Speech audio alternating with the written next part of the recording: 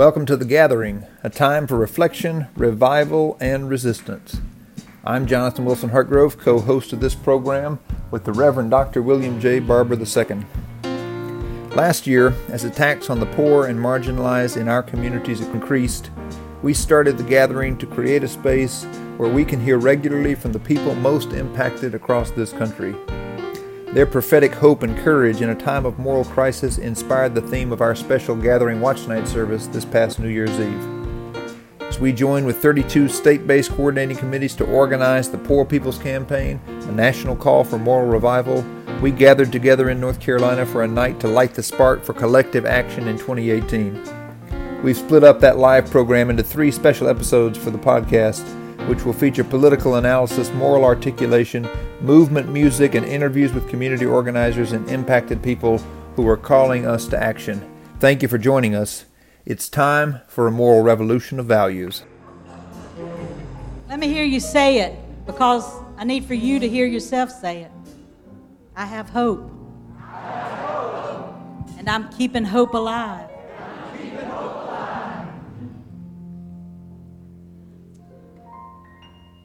The sacred text of the poet. Did you hear that? The sacred text of the poet. Hope is the thing with feathers that perches in the soul and sings the tune without the words and never stops at all. And sweetest in the gale is heard, and sore must be the storm that could abash the little bird that kept so many warm. I've heard it in the chillest land and on the strangest sea, yet never in extremity it asks a crumb of me. The poet derives this simple metaphorical description of hope as a bird singing in the soul, you might know from the sacred Christian scriptures. Dickinson introduces her metaphor in the first 2 lines. Hope is the thing with feathers that perches in the soul. Then she develops it throughout the poem by telling Yara what the bird does. It sings. How it reacts to hardship, it is unabashed in the storm. Where it can be found, Joyce, everywhere. From chillest land to strangest sea. And what it asks for itself, nothing. Not even a single crumb. It is easy to paint hope as a nostalgic feeling or a pretty metaphor. Even with Dickinson's poem, the image of hope as the thing with feathers can feel at first glance dainty and delicate. But at the heart of the poem is a hope that is not tied to external whims, but rather to an internal strength and resilience. Hope, seasoned hope, enduring hope, hope that does not disappoint us, is unabashed in the storm and can be everywhere if only we have eyes to see. It strikes me that for much of our lives we live in the space between feeling imminent hope, these glimpses of hope, and the hope that comes in the long haul that Joyce has talked about, deferred hope. We get glimpses of hope only to have them dimmed by the realities of the world's suffering and pain and despair and our own suffering and pain and despair.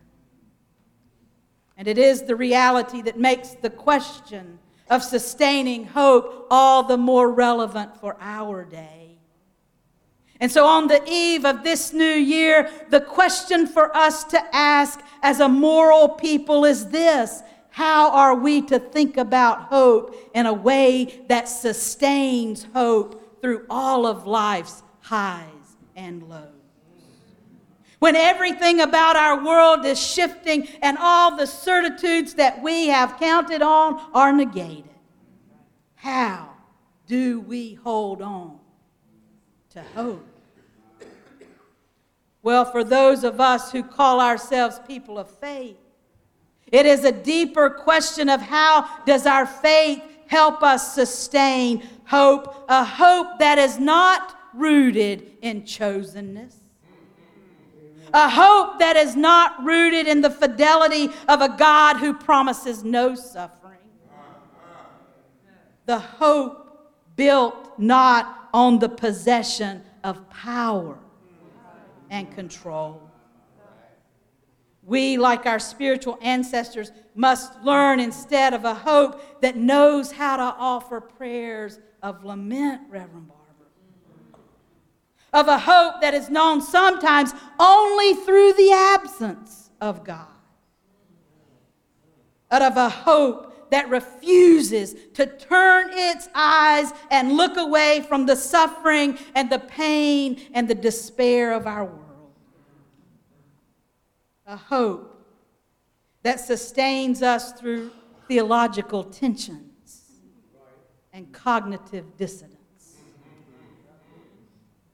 Yes, we must practice a kind of hope that invites us into the discomfort of easy answers and half-truths and superficial relationships. A hope that invites us into anger at injustice and oppression and the exploitation of people. Injustice carried out in the middle of the night by congressmen and women who pass tax bills that give a break to the wealthy and burden the poor.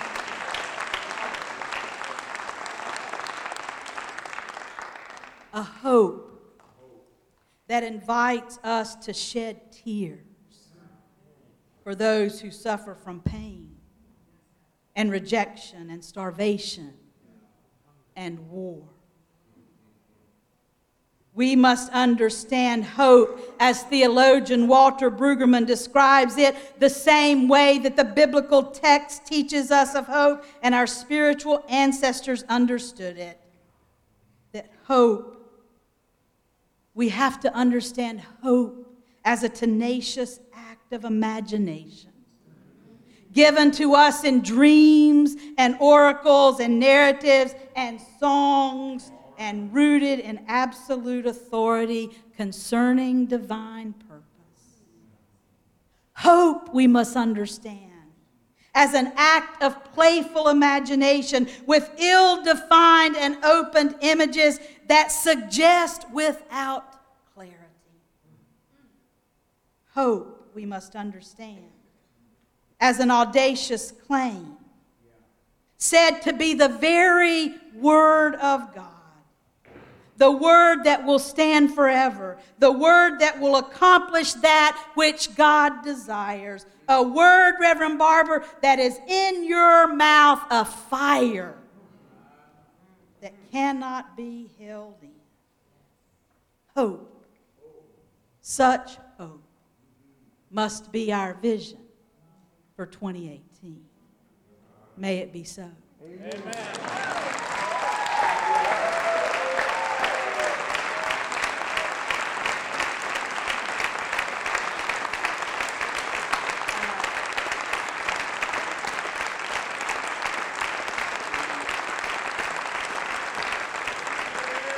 Somebody say amen, preacher.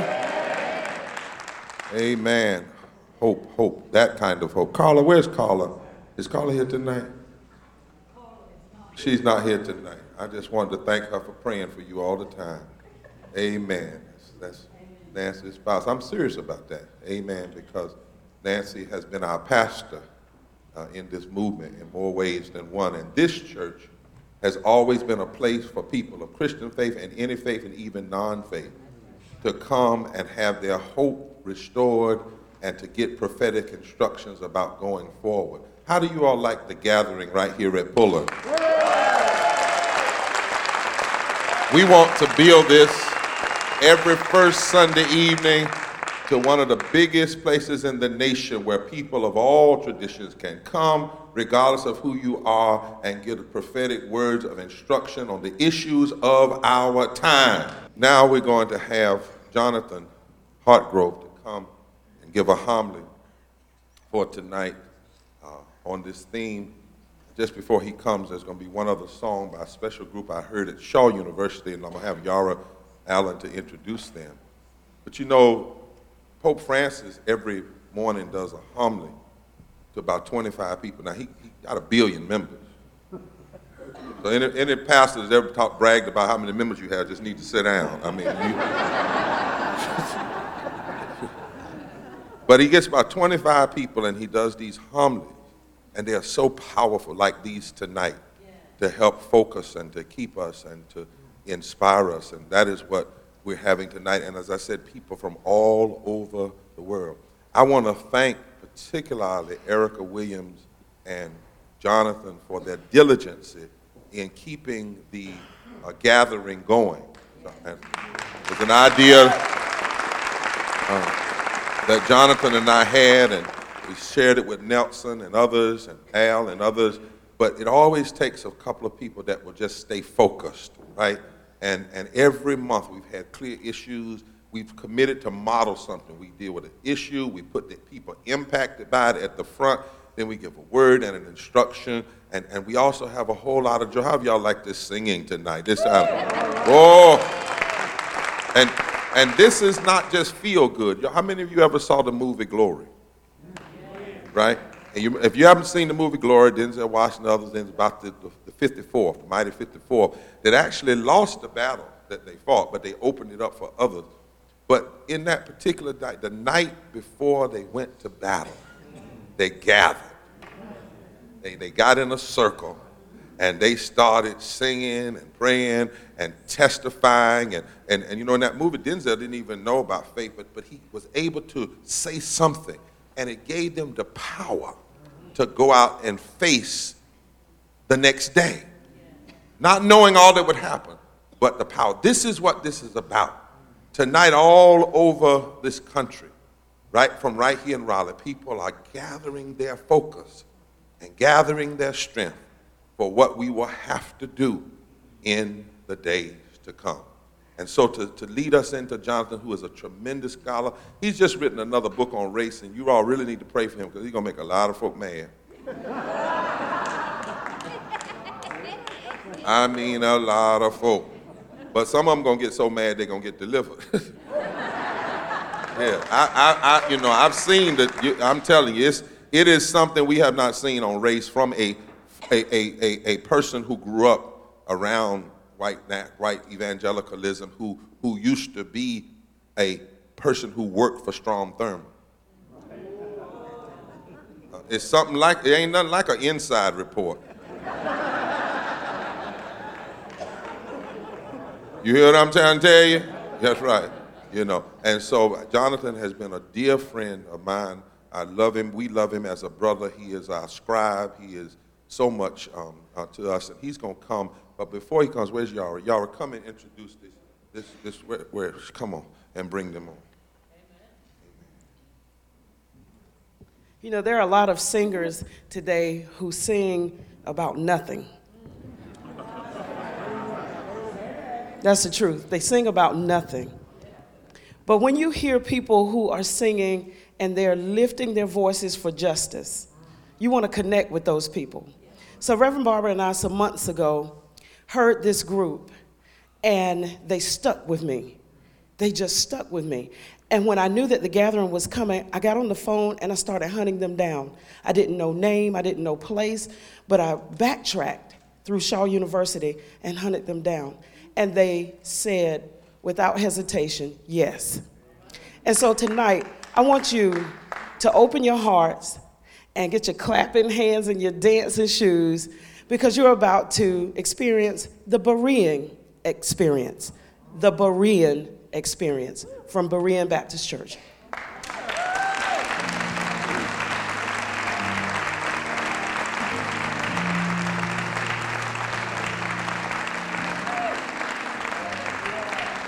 As she said, we are the music department from Berean Baptist Church, and we are honored to be here, really honored.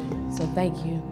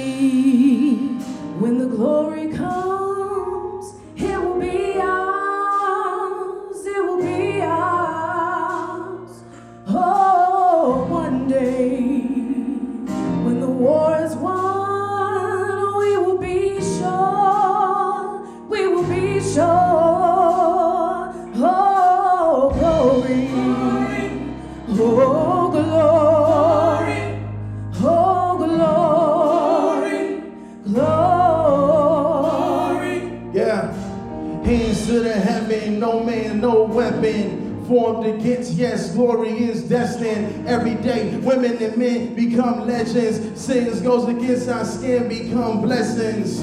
The movement is a rhythm to us. Freedom is like religion to us. Justice is just a position in us. Justice for all just ain't specific enough. One son died, the spirit is revisiting us. True and living in us. Resistance is us. That's why Rosa sat on the bus.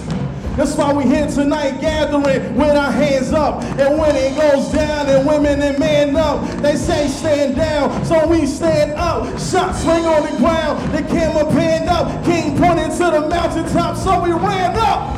One day, when the glory comes, it will be ours. It will be ours. Oh, one day, when the war is won, we will be sure. We will be sure. Oh, glory. Oh, glory. Oh, glory. Glory. Now the war is not over and the victory isn't won, but we'll fight to the finish. And when it's all said and done, we'll cry glory, glory, glory, glory. We'll cry glory, glory, cry out glory, glory. It's now for every man, women, and child. Even Jesus got his crown in front of a crowd. They march with the torch, we gon' run with it now. Never looking back, we done gone hundreds of miles. From dark roads, heroes, to become a hero. Facing the League of Justice, his power was the people. The enemy is regal, the king became lethal. Saw the face of Jim Crow under a bald ego. The biggest weapon is to stay peaceful. We sing, the music is the cuts that we bleed through. So in a dream we had an epiphany. Now we write the wrongs in history. No one can win a war individually. It takes the wisdom of the elders and young people's energy. Welcome to the story we call victory. The coming of the Lord, my eyes are seeing the glory. One day, When the glory comes, it'll be ours. it will be ours. It'll be ours. It will be ours. Oh, one day, One day. when the war is won, When the war is we will be sure. We will be sure. Oh, glory.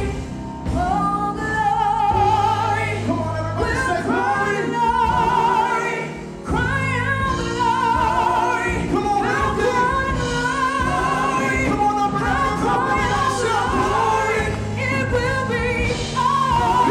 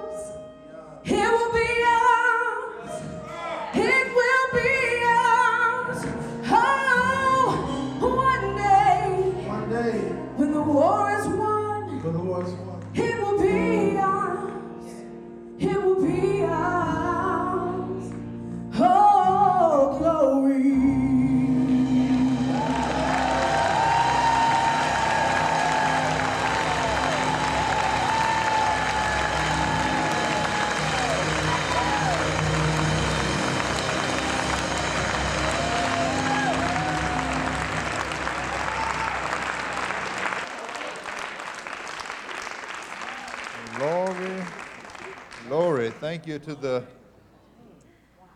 Berean Baptist Church for sending some singers over tonight. If y'all would lend me your ears for just a few moments, a calculus for courage and a strategy for hope. I have to be honest with you here with family at the end of this year, which has felt long in many ways. I want to be honest that as a follower of Jesus in America, 2017 has been a painful and clarifying experience for me. Many of you will understand what I'm talking about, but I thought to focus us on the challenge, I would quote one of my evangelical sisters, Paula White, who pastors a church down in Florida. She was on Fox and Friends just before Christmas and said this. She's not the only one who said it, but she said it at a particularly painful moment as we were celebrating the birth of our Savior in my tradition. She said, "Isn't it nice to be able to say Merry Christmas and to put Jesus back on the White House lawn? And to have the crusader that we have in our president. Trump just hasn't put Christ back in Christmas, but he's also put prayer back in the White House. He's put justice and religious freedom back in our courts." As I said, she is not alone. Part of the pain of this year for me has been to recognize with my ear, an ear that was trained in the church, to hear the rhythms of Scripture and the language of prayer, to recognize with my ear that I'm not only living in very difficult times and seeing people suffer because of political decisions that are being made. I'm not only living under occupation, but the people who are oppressing me and those I love, they speak my mother tongue. They appeal to the stories that I love most. They hurt my sisters and brothers in the name of my God. This is the painful reality of this year for me, and it has put the biblical narrative in sharp relief. And as I have read the Scriptures this year, the hope that I've found is a hope that I don't think comes clear except when we're in this kind of situation. So I wanted to just tell one story this evening, to recall with you one story. It comes from the book of Judges. If you have some time as you're waiting for the new year to come in this evening, you can find it in chapter 6 and 7 of the book of Judges. I won't have time to read it all to you, but I'll tell it as best as I can remember, the story of Gideon and the Midianites. You may recall that Gideon also lived under occupation, was living in a time when there was a regime that was oppressing him and his people. For that very reason, when we meet Gideon, he's down hiding in the wine press, threshing out his wheat, because he knew that if people saw that he had the wheat, they'd come by and tax it. He was concerned about those taxes.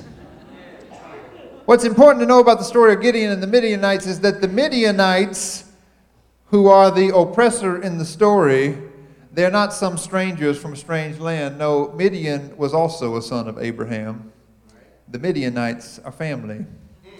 They speak the mother tongue. They share the same stories. They pray in the same language to the same God. And yet, these Midianites are in charge and are oppressing. They're of the same family, but they've lost their way. God says to Israel in Gideon's time, "I led you up from Egypt and brought you out of the house of slavery. I delivered you from the hand of the Egyptians and from all who oppressed you, but you have not given heed to my voice." And so he finds Gideon They're hiding in the winepress and says to Gideon, "Mighty warrior." God calls this one who's hiding, who's afraid, calls him into battle, calls him what he is. And the first thing he calls him to do is he calls him to tear down the altars that his father built and to build a new altar. I was reading that and it occurred to me, Reverend Barber, he calls Gideon to shift the moral narrative before he does anything else. Oh, I want you to lead a battle. I want you to lead your people out of an oppression that they don't even recognize yet. And yet before you do that, what I need you to do is shift the moral narrative. Before Gideon can lead a resistance, he has to shift the moral narrative of his people. Now, it's important to realize Gideon doesn't exactly have a platform. Gideon is not a politician. Gideon is not a bishop with 1 billion members. No, Gideon is a worker. He's threshing his wheat. Have we got anybody here from the Fight for 15? Gideon is a worker who is doing his work when God calls him to shift the moral narrative by turning off the TV and going public with his protest against the idolatry in the land. When Gideon blows that trumpet, the people respond.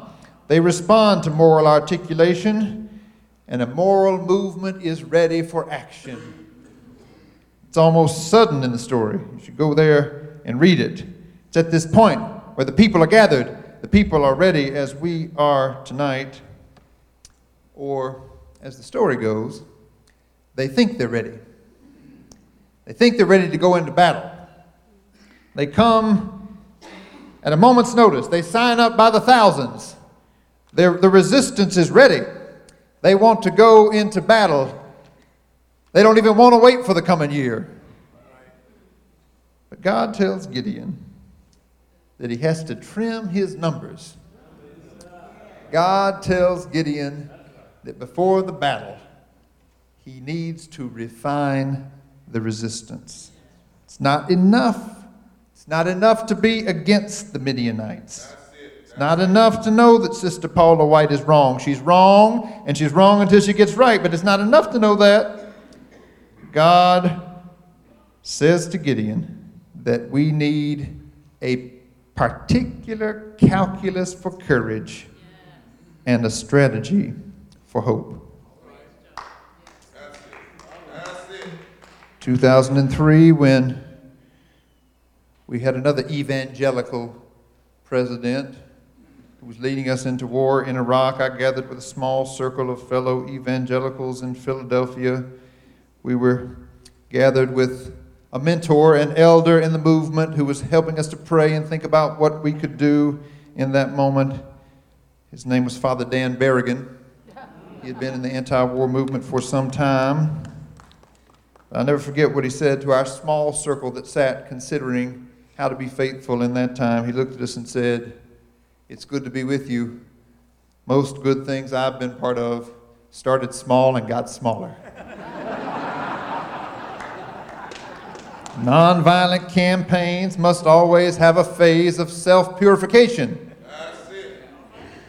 Of recognizing that it's not just about the numbers, it's not just about showing up and being mad and knowing what's wrong, but it's about going deep and unleashing the power of truth in the universe. God says to Gideon, the first thing you got to do with this crowd is say to them one simple thing. One simple thing. If you're afraid this campaign is not going to work, you can go home. It's in the text. You can go home and read it. It's in there. If you're afraid it's not going to work, you can go home. There are lots of reasons you and I can think of, and lots of reasons other folks have been willing to share with us why a poor people's campaign is not going to work in 2018. But Reverend Barber said there are 323 million people in this country. Most of them know that something's wrong. But we just need a few thousand. We just need a few thousand who are willing to come together and commit to a strategy together, a calculus for courage in this moment.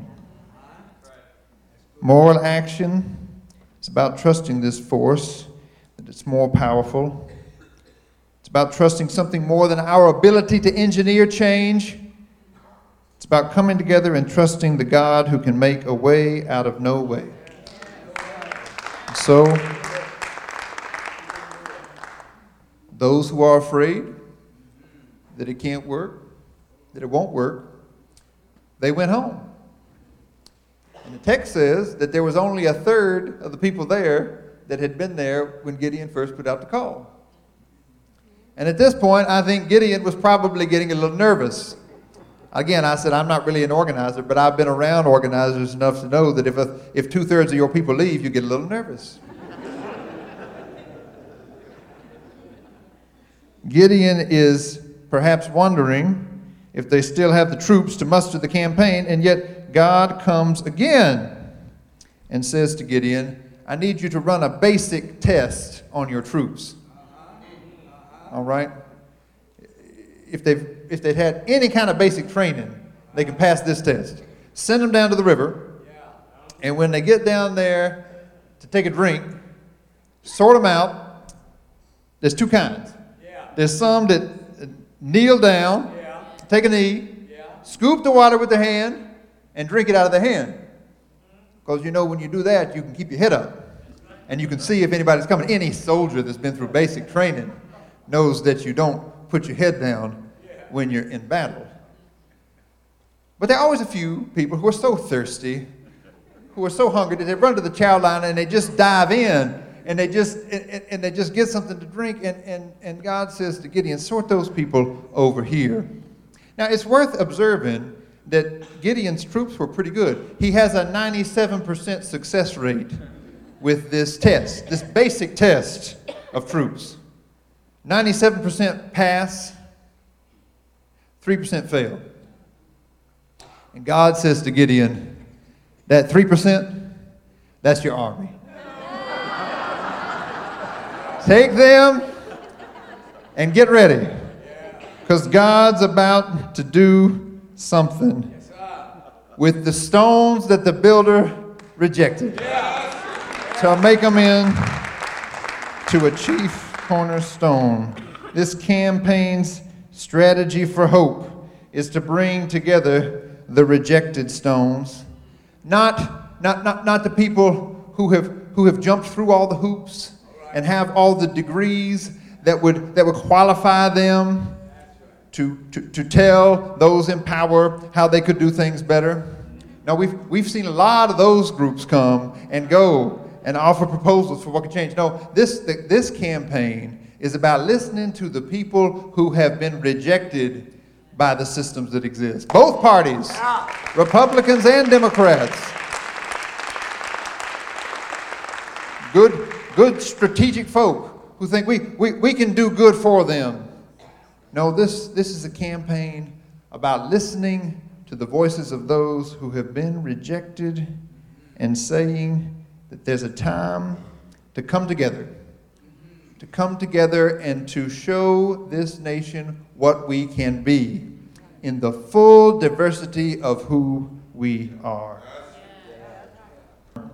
Of being there on December 4th when we walked into the Congress together and seeing the people who had come from all of these communities across the country, the people who are organizing this Poor People's Campaign, the people who are impacted by the issues that this campaign is about, we came together and walked together into that Congress. I looked around, it wasn't a big group. But I looked around and I knew when I saw the people who were there that this is the kind of campaign that Dr. King was imagining in 1967 and 1968 when all those groups were called. This is the kind of campaign that people in communities and on the ground across this country have hungered and thirsted for, many of them for their whole life long. This is the kind of campaign that offers a strategy for hope. And so one final lesson from Gideon. After he's got this little bitty army of these people who everybody else would reject, Gideon's a little worried. Like you might be worried. Like I get worried sometimes. How is this going to work? How is this going to happen? Gideon is having to face his own fear. And he prays to God out of his fear. And he says, show me something. Show me something to tell me what is going to happen here. And it's revealed to him that the people on the other side have some fears too. When you get scared sometimes, it's good to remember that the folk who are in power, they have nightmares at night. What God reveals to Gideon is that the nightmares of the people in the camp are that just the thing that's going to happen with this little group is going to destroy all of their hopes and all their dreams for 2018 and for 2020 and for beyond. And all of a sudden, Gideon realizes that if he trusts God, he already has the plan laid out before him, and that even the people who are in power know that there's one thing that they can't withstand, and that's all these people who've been divided and conquered for so long, coming together, joining together, and saying to them, we won't even let you be our enemy. Oh, we're against what you're doing, sisters and brothers. We're against what you're doing, but this is a movement for everybody. And as Desmond Tutu said with that broad smile one time in the midst of apartheid, when the soldiers came in and circled the church while they were worshiping, he said to the soldiers who were there standing guard, why won't you come and join us? Why won't you come and join the winning side? Here's a movement from the bottom up that has room for everybody. And so I wanted to stop by this evening and just give thanks that the Lord looked down some years ago when some people in this country who have a lot of money and were beginning to worry that the demographics were shifting in a way that was going to make it harder for them to keep their money and their power, and they started scheming to take over these state governments and to subvert democracy in a way that many people hadn't even imagined was possible. When they were plotting and scheming in that way, God looked down and saw a Gideon. I believe he was somewhere down in the tobacco fields in eastern North Carolina. And God called up a Gideon who was willing to take this vision and bring it first to us here in North Carolina. And a lot of people said when he brought this vision of fusion politics to the State House, Brother Spearman, Nancy, and a few others, there's 17, the 17 little group. A lot of people said, well, that could never work. That could never work. But God calls Gideons to be faithful to the message, to be faithful to a calculus for courage and a strategy for hope. And so I'm grateful. I'm grateful to be among this number this evening. This episode of The Gathering was produced from a live program by Repairers of the Breach, a nonpartisan organization that trains, organizes, and partners with activists across the United States to uplift our deepest moral and constitutional values and redeem the heart and soul of our democracy.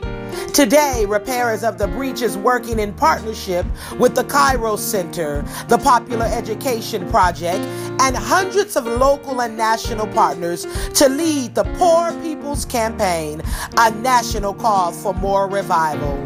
We're uniting tens of thousands of people across the United States to challenge the evils of systemic racism, poverty, the war economy, ecological devastation, and the nation's distorted morality.